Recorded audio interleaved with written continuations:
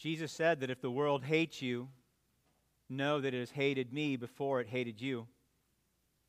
If you were of the world would love you as its own. But because you are not of the world, but I chose you out of the world, therefore the world hates you. Remember the word that I said to you, a servant is not greater than his master. If they persecuted me, they will also persecute you. If they kept my word, they will also keep yours. But all these things they will do to you on account of my name, because they do not know him who sent me.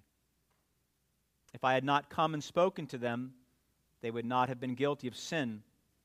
But now they have no excuse for their sin. Whoever hates me hates my Father also. If I had not done among them the works that no one else did, they would not be guilty of sin. But now they have seen and hated both me and my Father. But the word that is written in their law must be fulfilled. They hated me without a cause. Let's pray.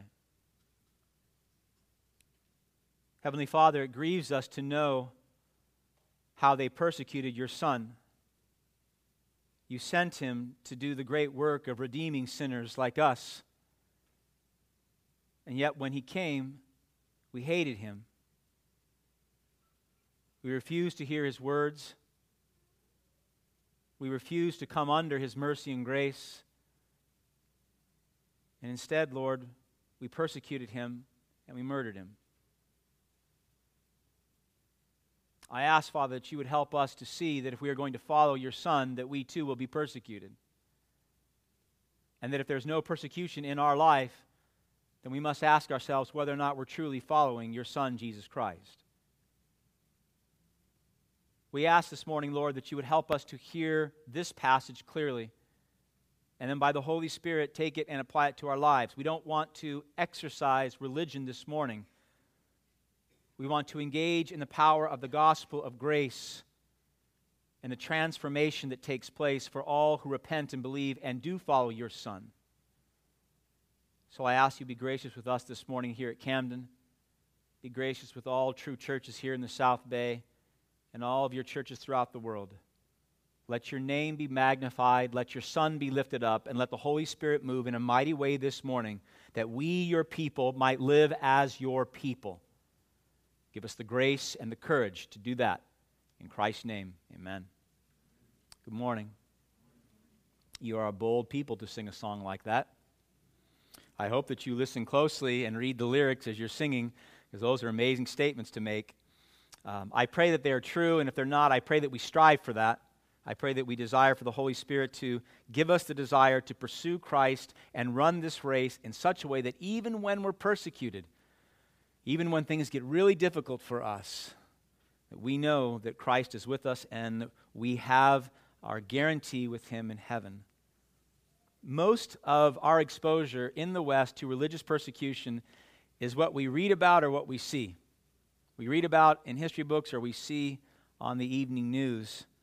And I would argue that for most Christians, hearing this passage read, you might have difficulties applying it to yourselves, finding immediate application to you actually being persecuted in how you live your life. But it would be foolish for us to hear this warning that Christ made to his disciples and indeed the church 2,000 years ago and somehow think that this warning and this persecution is going to magically pass us by. I think we'd be foolish to do that. Up to this point in time in our Lord's farewell discourse, his words have been primarily words of encouragement, expressions of love, and instructions. And yet when we get to the passage that I just read to you, verses 18 to 25 in John 15, he gives them a warning, and it's a sober warning. And he's warning his disciples and he's warning the church that the road ahead is going to be difficult. The road to glory, to be with Christ forever, is a road of persecution. And it's this road that I want to look at this morning. What does it mean to live a life in Christ here in this fallen world? What does it mean that we're going to be persecuted for his name's sake? For those of you who say, I don't think this warning applies to us, I pray that you'll listen closely because it does and it needs to. It's not only relevant for us today, but I would argue in these upcoming months and years, even more so than now. So let's look at this passage. I want to ask three questions, and they're three basic questions, and by God's grace, hear what the Scriptures have to say to us. One, are our expectations of the Christian life biblical? I mean, do we have right expectations of what it means to be a Christian? First question. Number two, why should we expect to be persecuted? And number three, what does it mean if we're not? All right, let's look at the first point. Do we have a right expectation of what it means to live a Christian life here in this fallen world? Are our expectations biblical expectations?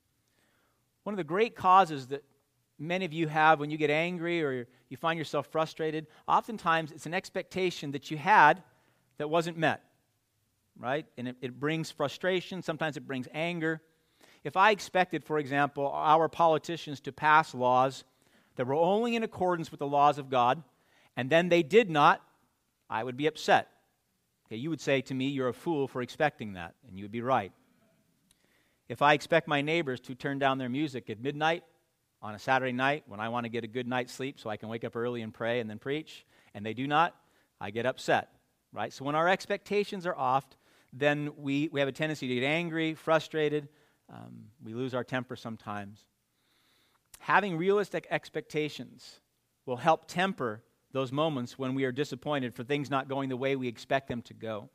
But even more importantly, if we have right expectations according to the Word of God, we can make wise decisions when persecution comes, when it's really hard, and we can live a life that is more pleasing to our Lord, more faithful to Christ. So our disciples, their expectations have already been blown. Right? I mean, they expected that this was going to be the grand entry. Christ was going to assume the throne. They were going to be seated with him. They were going to reign in his court. And that's already been dispelled, and they get that now. We're at that point in the farewell discourse when the plan that they had set forth in their minds is not going as they so desired. Judas had already gone to the religious authorities. Jesus is only hours away from being arrested and persecuted and then put to death. And there we have the remaining 11. And Jesus is saying to them, giving them this warning, and they're going to experience firsthand what it means to be hated by the world. Look again with me at verse 18. Jesus said, if the world hates you, know that it has hated me before it hated you. If you were of the world would love you as its own. Because you are not of the world, but I chose you out of the world, therefore the world hates you. Remember the word that I said to you, a servant is not greater than his master. If they persecuted me, they will also persecute you. If they kept my word, they will also keep yours. Two words that I hope, as I read that, jumped out: world and hatred. That word world there in the Greek, it's cosmos. And the word world in the Bible is used in lots of different ways, depending upon the context. In the context of this passage, this world that Jesus is talking about is the world of evil. It is the systematic world of evil that compromises the war that is taking place between good and evil. And the word hatred, it's in the Greek, it's much stronger. Better word in the English would be to loathe or to detest. And what we see here is that the world is going to loathe and detest all those who follow Jesus Christ. So Satan, demons, and all the unsaved make up the cosmos that Jesus is talking about here, that have a hatred for God the Father, God the Son, and God's church, and certainly the gospel message. Jesus said, if the world hates you, know that it has hated me before it hated you. In fact, this warning that he's giving is nothing new to the true believers. They know the world has hated them ever since the prophecy was made in Genesis chapter 3, verse 15. Remember the very beginning, after the fall, we enter into Genesis 3, and God said to Adam and Eve, I will put enmity between Satan and the woman, and between Satan's offspring and her offspring. In other words, you're going to have, for the rest of humanity, for the rest of human history, you're going to have good versus evil. Those that are of Satan, demons, and all the unsaved, and those who have been born again by the power of Christ. And there's going to be a battle. There's going to be a war. And this world system of evil, according to the Bible, will dominate every worldly institution that is not of God. Governments, legislation, politics, industry, media, social structures, family structures, finances. We already looked, Jesus said in John chapter 12 and John chapter 14, who is the ruler of this world? It's Satan. It's Satan. And that means that there's a unified attack against God, against his Son, Jesus Christ, and against his church, the bride. It's unified. In fact, Jesus says the world, not the worlds. There's a one systematic system of evil that is coming against God and his church. And so we see this war taking place. If you were listening closely to the lyrics being sung, you noticed that it was about this battle between good and evil. Look at verse 20 again. Jesus said, "Remember that the word that I said to you, a servant is not greater than his master. If they persecuted me, they will also persecute you." He had already taught them this, so this is not a new teaching. He's reminding them because things are going to get really difficult for them in a matter of hours. They're going to experience the exact persecution that he was talking about. This world in which they lived was no longer going to be a comfortable place. Hatred, animosity, tension, rebellion is what they would experience in the world. In fact, the fulfillment of this prophecy, going all the way back to Genesis 3:15, and then the prophecy Christ makes here in the farewell discourse, happened quickly after our Lord's ascension. If you remember, after Pentecost, when the Holy Spirit was poured out, and then the disciples started speaking boldly through the Spirit of Christ, what happened to them? They were arrested, they were persecuted. The Bible tells us that all but John, according to church history, they lost their lives as martyrs. In Acts chapter 7, Stephen was martyred. We know that. By the time we get to Acts chapter 8, the entire church in Jerusalem and throughout Judea was persecuted by the Jews. And so it wasn't just the apostles, it was that early church that saw the persecution from the world. The first martyr, the first apostle that was martyred was James, John's older brother. And then we know that even the apostle Paul, who started out on the wrong side, remember he started out as the great persecutor of the church. When he was saved by God's grace, he spent his entire ministry being hated and persecuted by the Jews and the Gentiles. In fact, he writes this in 2 Corinthians 11. He says, "I have been imprisoned, flogged severely, and exposed to death again and again. 5 times I received from the Jews the 40 lashes minus 1. 3 times I was beaten with rods. Once I was pelted with stones. 3 times I was shipwrecked. I spent a night and a day in the open sea. I have been constantly on the move. I have been in danger from rivers, danger from bandits, danger from my fellow Jews, in danger from Gentiles, in danger in the city, in danger in the country, in danger at sea, and in danger from false believers." The Apostle Paul knew persecution. Rome quickly picked up the torch, and we know that as Christians started to grow throughout the empire, as the church started to grow, they too were hated. Christians were accused of treason. They were accused of cannibalism. They were accused of trying to subvert the economic and religious institutions. They refused to engage in idolatry, so they would not buy the sacrifices or engage in the pagan worship. In fact, because they only worshiped the one true living God and not the multiple gods, the multiple pagan gods, they were actually accused of being atheists because they refused to bow down and offer the sacrifices. As a result, they were ostracized in the culture. They were arrested. They too were tortured. We're talking about the church now, not just the apostles. Many of them were beaten. Many of them were thrown to wild animals. Many of them were crucified. And most of you know the horrific story of how Nero would actually use them as human torches to illuminate his gardens at night. John MacArthur writes this. He says, "By the 2nd century, Pliny, the Roman governor of Bithynia, lamented in a letter that he wrote to Trajan the emperor that the spread of Christianity had caused pagan temples to be deserted and the sales of sacrificial animals to drop significantly. Christians were then blamed for everything, right? No one's going to the pagan worship and offering the pagan sacrifices, and so the Christians were blamed for plagues, famines, natural disasters, including the burning of Rome. And for these and more reasons, Christians became hated in the Roman Empire." And so this became the norm for all of human history, even into the 20th and 21st century. In fact, the 20th century was the bloodiest century for Christians in all of human history. From 1889 to 1900, 2,000 Christians were systematically killed during the Boxer Rebellion in China. 700,000 were killed under the communist regime from 1950 to 1980. 1 million killed by Adolf Hitler and the Nazi machine. 15 million Christians under the reign of the Soviet Union from 1917 to 1950. 300,000 killed by Idi Amin in Uganda, 1971 to 1979. And the list goes on and on and on. Todd Johnson, He writes for the Center for the Study of Global Christianity, estimates that as many as 100,000 Christians are martyred each year, with over 100 million Christians being severely persecuted around the world each year right now. And according to Christian History magazine, it is estimated that over 70 million Christians have given their life as martyrs for the faith since the days of Christ. And many argue that that is a conservative estimate, that the number actually is much higher. In other words, it's not difficult to see this prophecy of our Lord's being fulfilled. It has been fulfilled in human history. It is being fulfilled right now.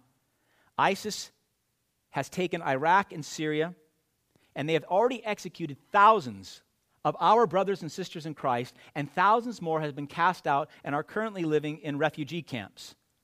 One article rightly said, the plight of Christian execution and refugees is largely being ignored by the Western world, even in spite of major Christian leaders arguing that what is taking place is horrific.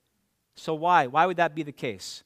Why would the world not be telling us, and why would we not be concerned about these things? Because the world, as we already defined, and that includes the Western world, hates God the Father, hates God the Son, and hates His church. And so we're fools to think that somehow the media in the West is going to be bringing these things to our attention and that we'll be compelled by them to pray. None of this should surprise us. The passage teaches us there'll be persecution. History has taught us that there'll be persecution. Verse 18 again, if the world hates you, know that it has hated me before it hated you. Verse 20, a servant is not greater than his master. If they persecuted me, they will also persecute you. So we should not be surprised that the church has always been persecuted, is being severely persecuted, and will be until Christ comes. That should not surprise us. If we're surprised by that, we either don't know our Bible or we don't know history. What should surprise us, and I hope that we can hear this in the last point as well, what should surprise us is the degree to which we are not persecuted here, now, in the Western world. Look again at verse 19. If you were of the world would love you as its own. But because you are not of the world, but I chose you out of the world, therefore the world hates you. When Jesus Christ came to you and He plucked you out of the darkness and He brought you into the kingdom of light, you became an abomination to the world. Proverbs 29:27 tells us the one whose way is righteous is an abomination to the wicked. In other words, you became a traitor. You became a traitor to the world system. Right? We have two camps. We have darkness and we have light. We have the realm that is operated and overseen by Satan and the demons and all the unsaved, and you have those who are pursuing Christ and loving God. And that means that if there is no hatred, if there's no struggle, if there's no tension between you and the world, listen closely, saints, there is a problem with your profession of faith. Even here in this semi-peaceful West. Jesus said, I chose you out of the world, and that's why the world hates you. Present tense, hates you.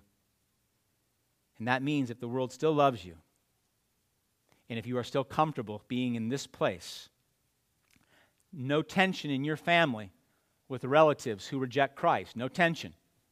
No tension at Christmas, no tension at Thanksgiving. No hostility at the workplace because of your faith, because of you standing up for righteousness. No struggle with the laws that are passed that so violently offend God and His laws. No tension between you and your unsaved friends who not only reject Christ but hate Christ. No tension. No hostility and no struggles with the injustice that is taking place around the world. If these things are not, there's no tension in your life over these things, then there's a real issue with your knowing Christ. It can only mean two things: that you're still of the world, hence no tension and no hatred for the world or the world for you, and that means that you're unsaved. Or you know Christ, but your faith is so weak and so shallow that you become like that tasteless salt that Christ talked about. In Matthew chapter 5, verse 13, He said, you're no longer good for anything except to be thrown out and trampled underfoot. Look at verse 19 again. If you were of the world would love you as its own. Let me ask you, are you still loved by the world? Are you still loved by the world? Do you still love the things of this world? Paul said in Colossians 1:13 that Jesus delivered us from the domain of darkness and transferred us to the kingdom of his beloved Son. Your citizenship, if you are in Christ, is not of this world. Your citizenship is in that of a kingdom. And that king is Christ. You no longer belong to Satan. You no longer belong to his schemes or his plans or his hatred for God, for Christ, or for his church. And therefore, as a child of light, if you indeed are a child of light, you should expect to be persecuted. And not just a little. You should expect severe persecution. Rather than thinking that we live in an historical anomaly, which I've heard taught, or that somehow persecution has vanished, or praising God for the relative peace that we have, I think it'd be wiser for us to reconsider our fidelity to Christ and ask ourselves personally, why am I not being persecuted for my faith? Why is our church not being persecuted for our faith? We know a few things. Satan has not changed. The demons have not changed. Unregenerate hearts have not changed. The cosmos, this world system of evil that is rebelling against God and his Son, have not changed. That means something. That means that we have changed. It means we're quieter. Listen, saints, we're quieter than we should be.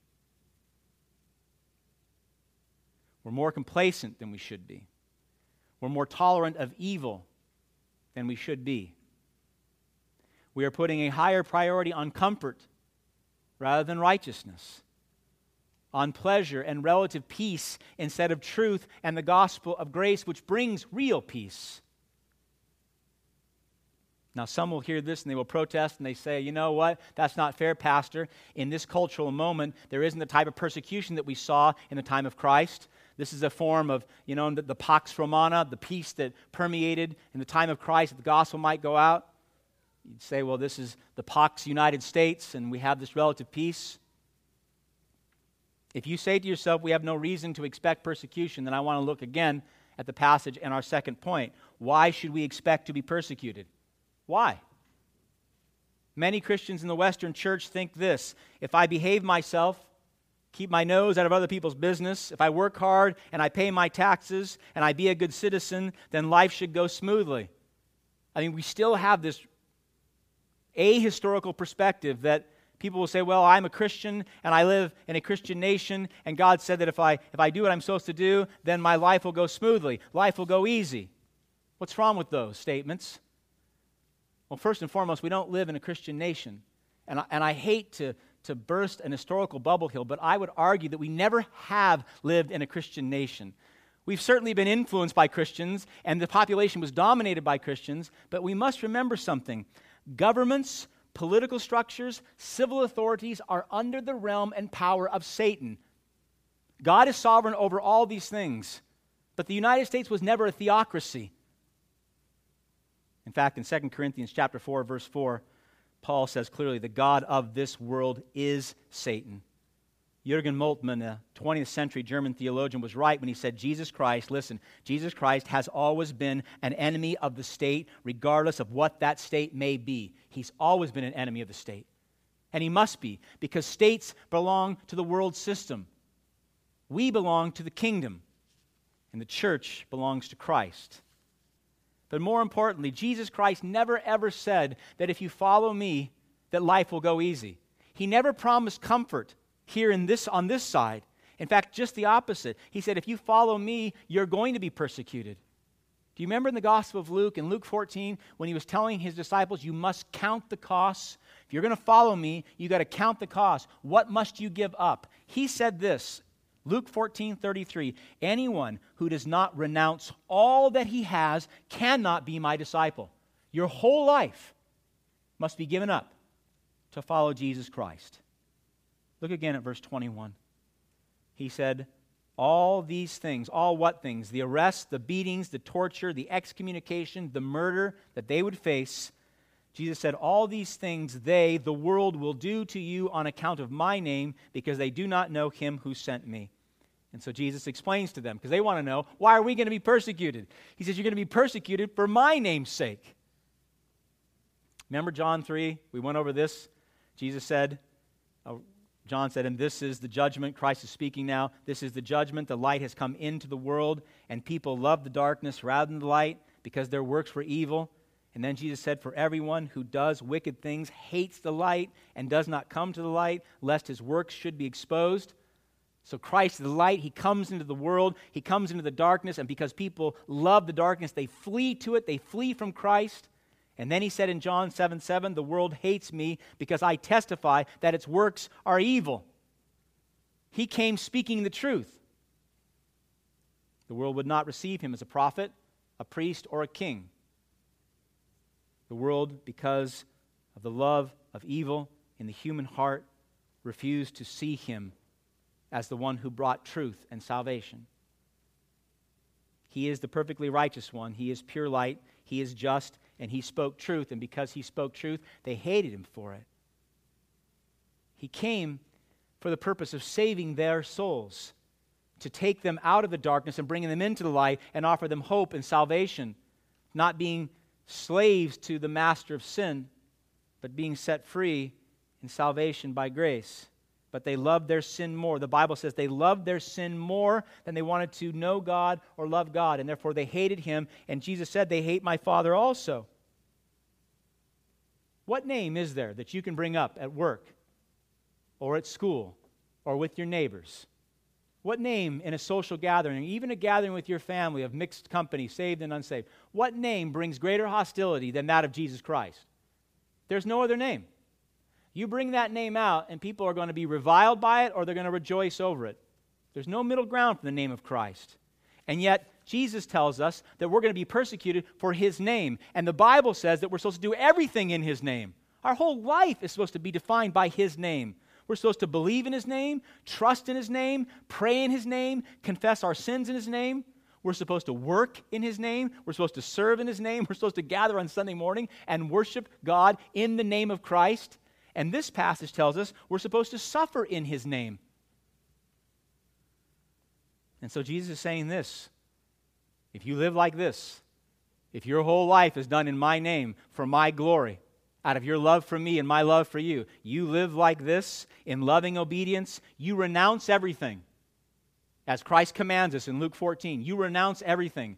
You say, I'm going to die to myself, I'm going to be crucified, and I'm going to live for Christ. That profession of faith that you made at your baptism, when you went into those waters and you said, I am dying with Christ, and I'm going to rise with him, and I'm going to live, you follow Christ like this, and Christ says the world will hate you, loathe you, despise you, and they will persecute you. In fact, he promises you that. The world hates us because it hated Christ.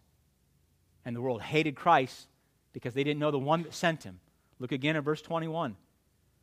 Jesus said, but all these things they will do to you on account of my name, because they do not know him who sent me. Who sent Christ? The Father sent Christ. And here we have, we're at the heart of the problem. This is the problem. The world hates God because they do not know God. They do not want to know God. The world hates Christ because they don't know God the Father, and the world hates us because they don't know God the Father. He's not, by the way, Jesus is not excusing their hatred. In fact, he's condemning it in the highest degree.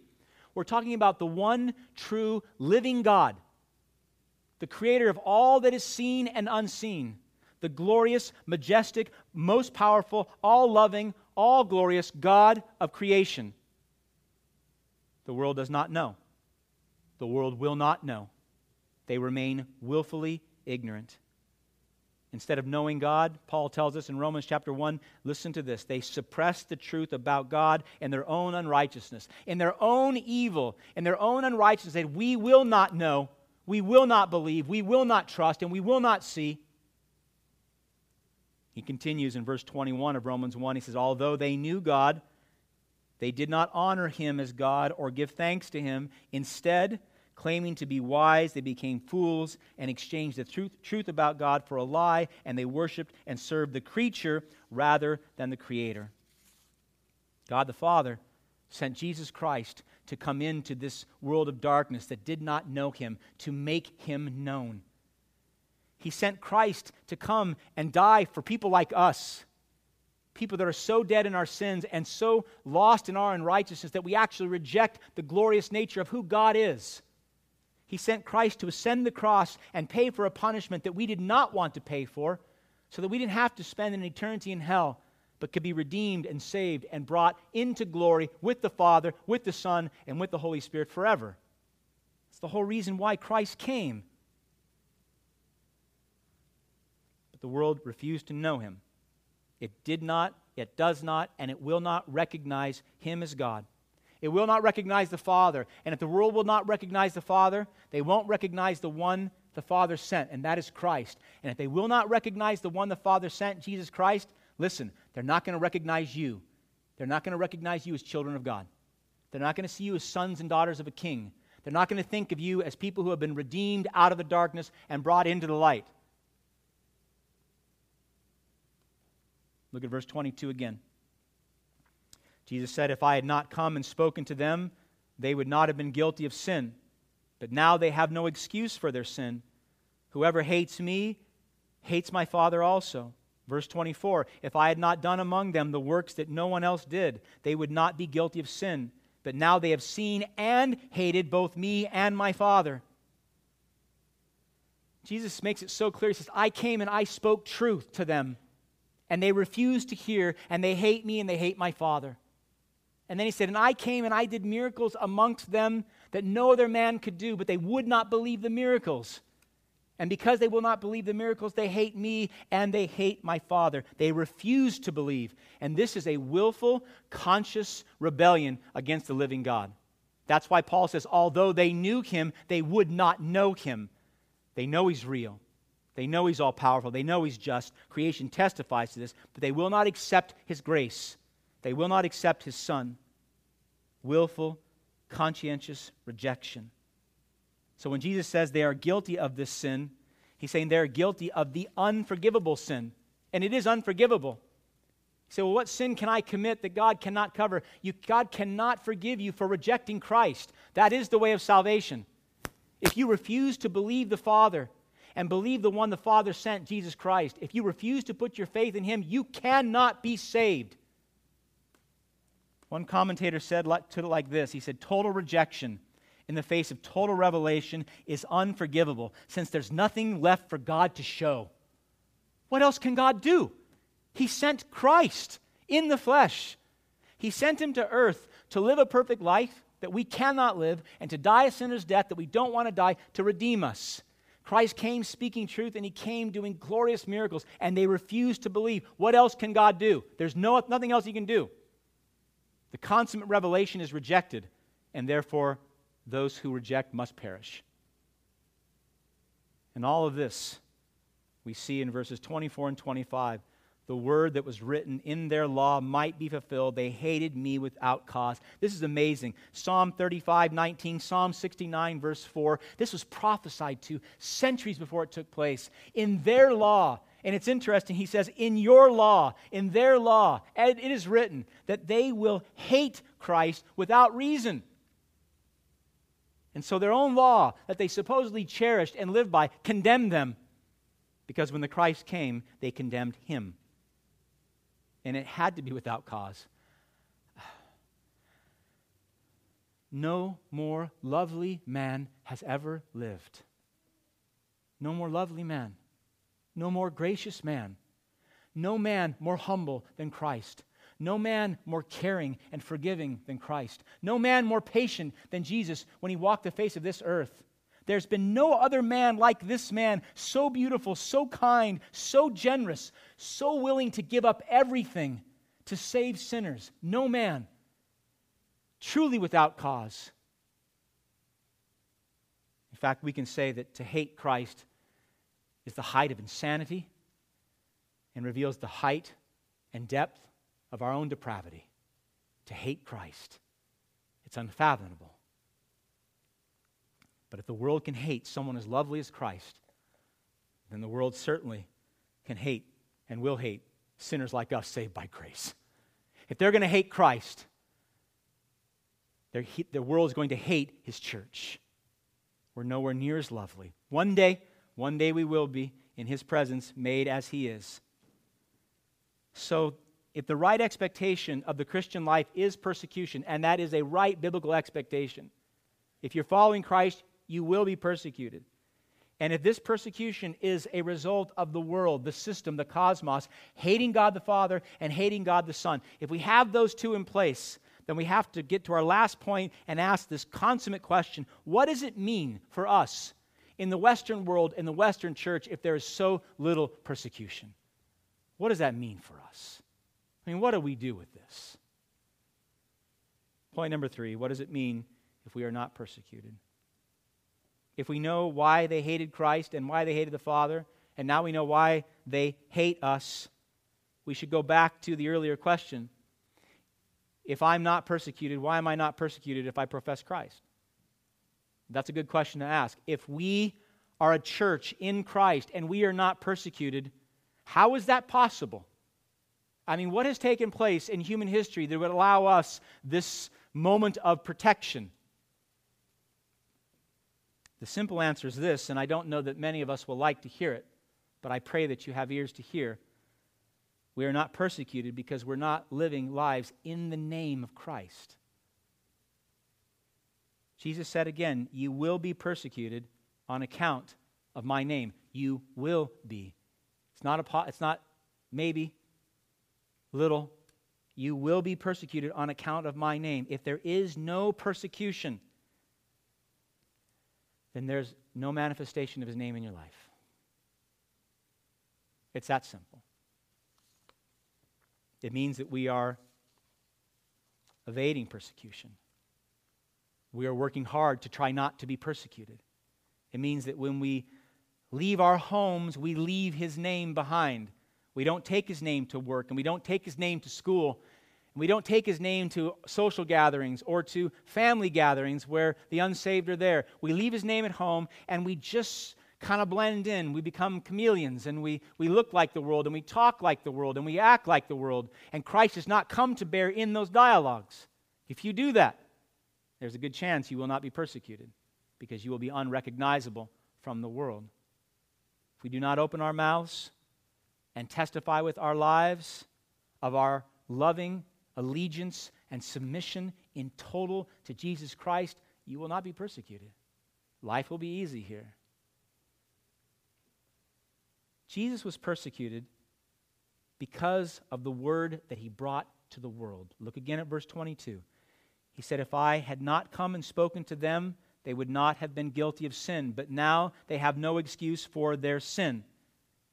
What did he do? He came and he exposed the holiness of God and the darkness of the human heart and the need to repent and believe. He called a spade a spade. He said, God is holy, you are not, and there is condemnation in hell if you don't repent and believe and follow me.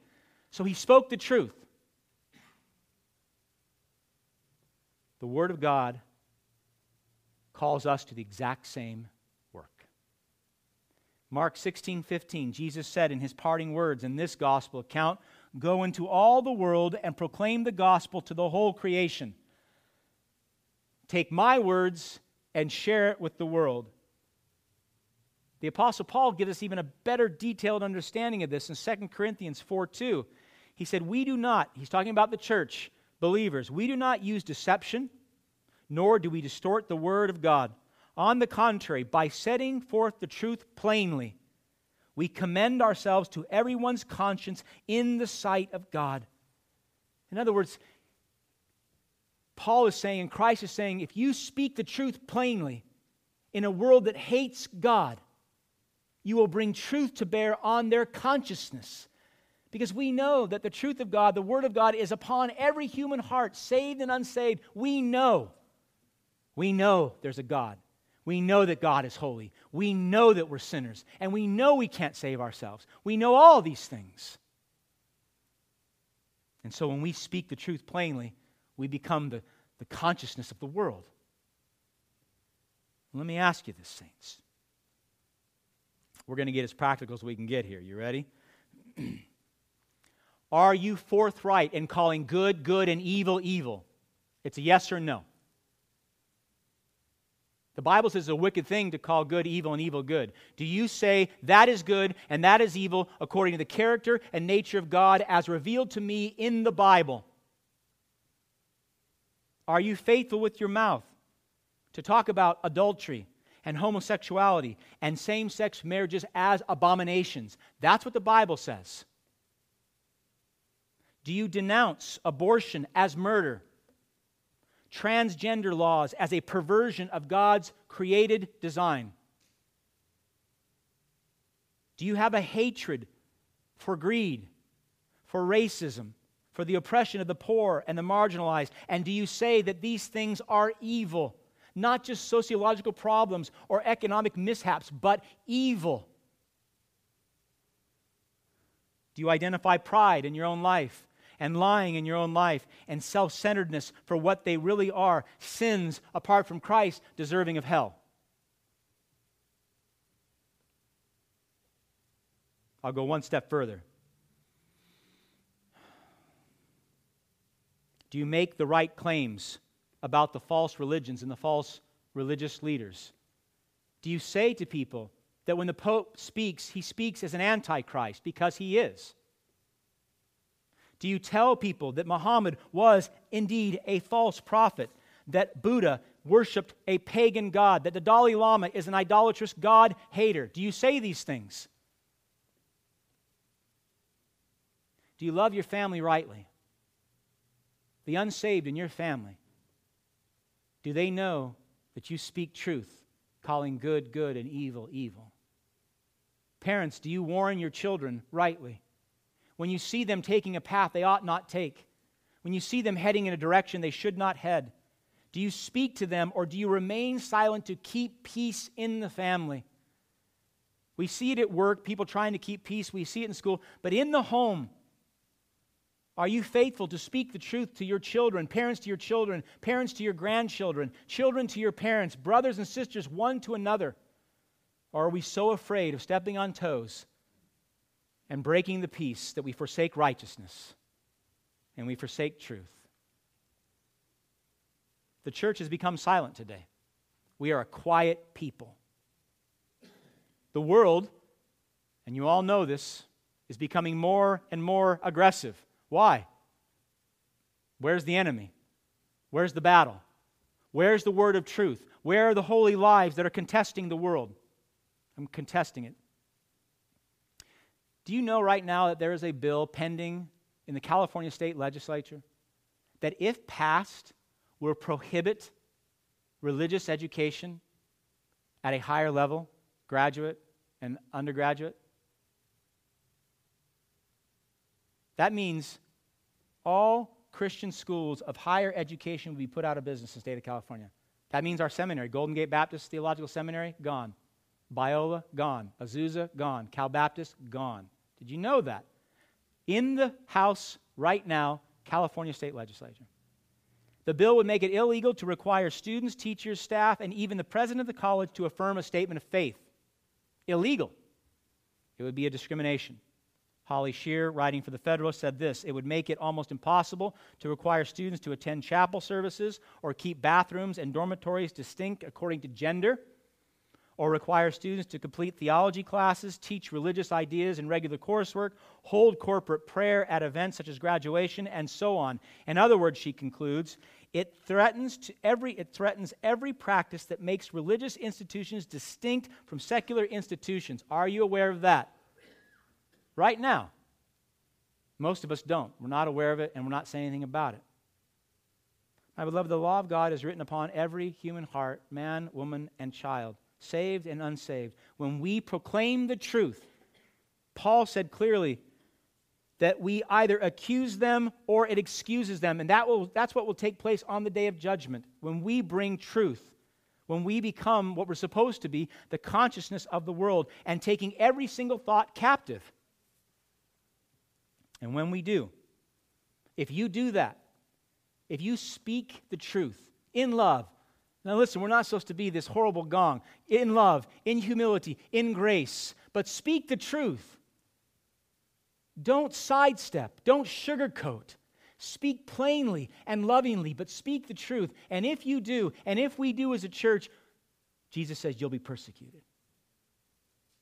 And if you're not speaking the truth in these manners to your family members, to your coworkers, to your neighbors, if you're not calling evil, evil when you see it, then there won't be persecution. And it has nothing to do with the timing in which we live. It has everything to do with our lack of faith in Christ. Jesus also said that he was persecuted because of the works. Look at verse 24. If I had not done among them the works that no one else did, they would not be guilty of sin. Right? So he spoke the word of truth. He did the works that testified to his name, and they rejected that. We're told in 2 Timothy 3:12, indeed, all who desire to live a godly life in Christ Jesus will be persecuted. It's all over Scripture. Will be persecuted if we live holy lives. Because when you abstain from evil, when you pull back, the world, you're either for the world or you're against the world. If you're not participating, you're against it. You're working against that system. Peter tells us in 1 Peter 2:11, he said, Beloved, I urge you as sojourners and exiles to abstain from the passions of the flesh which wage war against your soul. The early church got this as they pulled back and they said, we're not going to participate in the pagan worship. We're not going to participate in the idolatry. We're not going to participate in the sexual immorality. They were persecuted for it. They were set apart. If we do what Paul tells us in Philippians 2:15, to be blameless and innocent, children of God without blemish in the midst of a crooked and twisted generation, and we shine as light in the world, then the darkness will become hostile to the light, and that means it'll become hostile to you and to me and his church. Guilt comes. By God's grace, conviction will come. But a response to that is persecution. It is hatred. 16 years ago, when Lori and I decided to homeschool our children, it was not a popular decision. There was criticism from our family, criticism from our neighbors, even some criticism from some of the people in the church. Now, some of the criticism was a result of simple ignorance. I understand that. But many were convicted, because when they'd ask us why, and we'd explain to them some of the things taking place academically and certainly socially in the schools that we could no longer condone, that we as parents could not have our children being exposed to teachings on transgender education or homosexual marriage. When we said no to these things, the conviction on their part was, well, maybe we should do the same. But when they did not, instead of just letting us go our way, there was criticism and there was persecution. Jesus did the works of the Father, and they killed him for it. If you do the works of Christ, you will be persecuted, and they may try to kill you for it too. If there's no persecution at all, then there's no works of Christ in your life. Jesus spoke, and they persecuted him. Jesus worked, and they persecuted him. Jesus did not live like the world lived, and they persecuted him. Look at verse 19 one more time. If you were of the world would love you as its own. When we lack a right separation from the world, when we commingle, when you go to work or to school or to family gatherings or social gatherings and you look the same as the world, there'd be no reason to expect persecution. You're not identifiable as someone that is set apart, as someone that is abstaining, as someone who's not part of the world system anymore. Can't be known. When we participate in evil, we not only bring shame to God's name, but you're condoning the behavior of those that are caught in that system. If they know that you're a believer and they see you engaging in what the world loves and the things that God hates, all they're doing is saying, oh, well, it must be all right. It must be okay. Paul said in Galatians 6:14, the world has been crucified to me and I to the world. And this must be our mindset. My beloved, we must have a mindset that we are no longer of this world, in it to bring light, to bring truth, to bring glory to God, but we're not of it. You're a new creature. You've been born again in Christ. Your citizenship is in a kingdom. It's not in the United States. It's not in the world system. It's in the kingdom of Jesus. Paul said in 2 Corinthians 5:17, if anyone is in Christ, he is, present tense, a new creation. The old has passed away. That's the world. That's the evil system. That's the heart you used to have. It's gone. And then he says, behold, the new has come.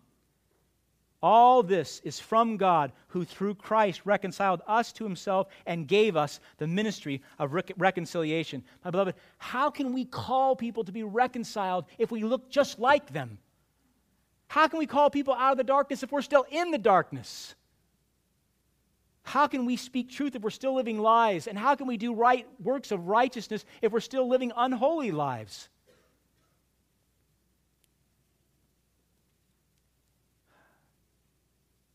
Paul said in Colossians 3:5, put to death, therefore, what is earthly in you. Put it to death. Sexual immorality, impurity, passion, evil desire, covetousness, which is idolatry. He said, on account of these things, the wrath of God is coming. My beloved, Jesus Christ was persecuted for your sake. He was crucified for your sake, so that we didn't have to stay stuck in this world system of evil and have our end be one of judgment and condemnation. But he was ultimately persecuted and he was ultimately put to death, suffering the very wrath of God, hell itself, so that we might be set free. So whatever persecution we experience, it's nothing. It's nothing compared to what Christ went through to save us.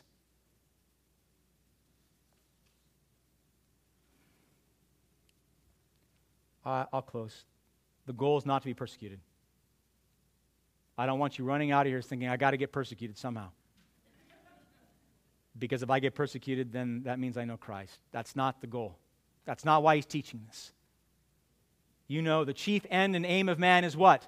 To glorify God and enjoy him forever. That's the chief aim. That's why we live. But if you live to glorify God, listen.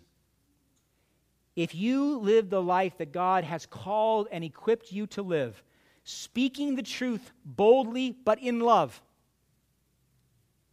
sharing the gospel with the lost, imploring people as ambassadors of Christ to be reconciled to God, if you do that, if you pursue holiness in all things, and do what we're told in 1 Thessalonians 5:22 to abstain from every form of evil. You walk that life in Christ by the power of the Holy Spirit. You strive for righteousness, you strive for holiness, and you abstain from the wickedness of the world. You are truly set apart. If you do these things for the glory of God, not to be persecuted, but to honor him and to love him, then you will be persecuted. Yes, even here in the Western world, and yes, here in Silicon Valley, yes, here in the South Bay, in this supposedly tolerant place. If you want to see how tolerant people really are, profess Christ. If you want to see how tolerant people really are, do works of righteousness. If you want to see how tolerant this place is, abstain from it. Because if you do, persecution will come. And what a glorious thing. What did Jesus say in Matthew chapter 5? Blessed are those who are persecuted for my name's sake. How glorious is that? That we be persecuted, and in that persecution bring glory to God.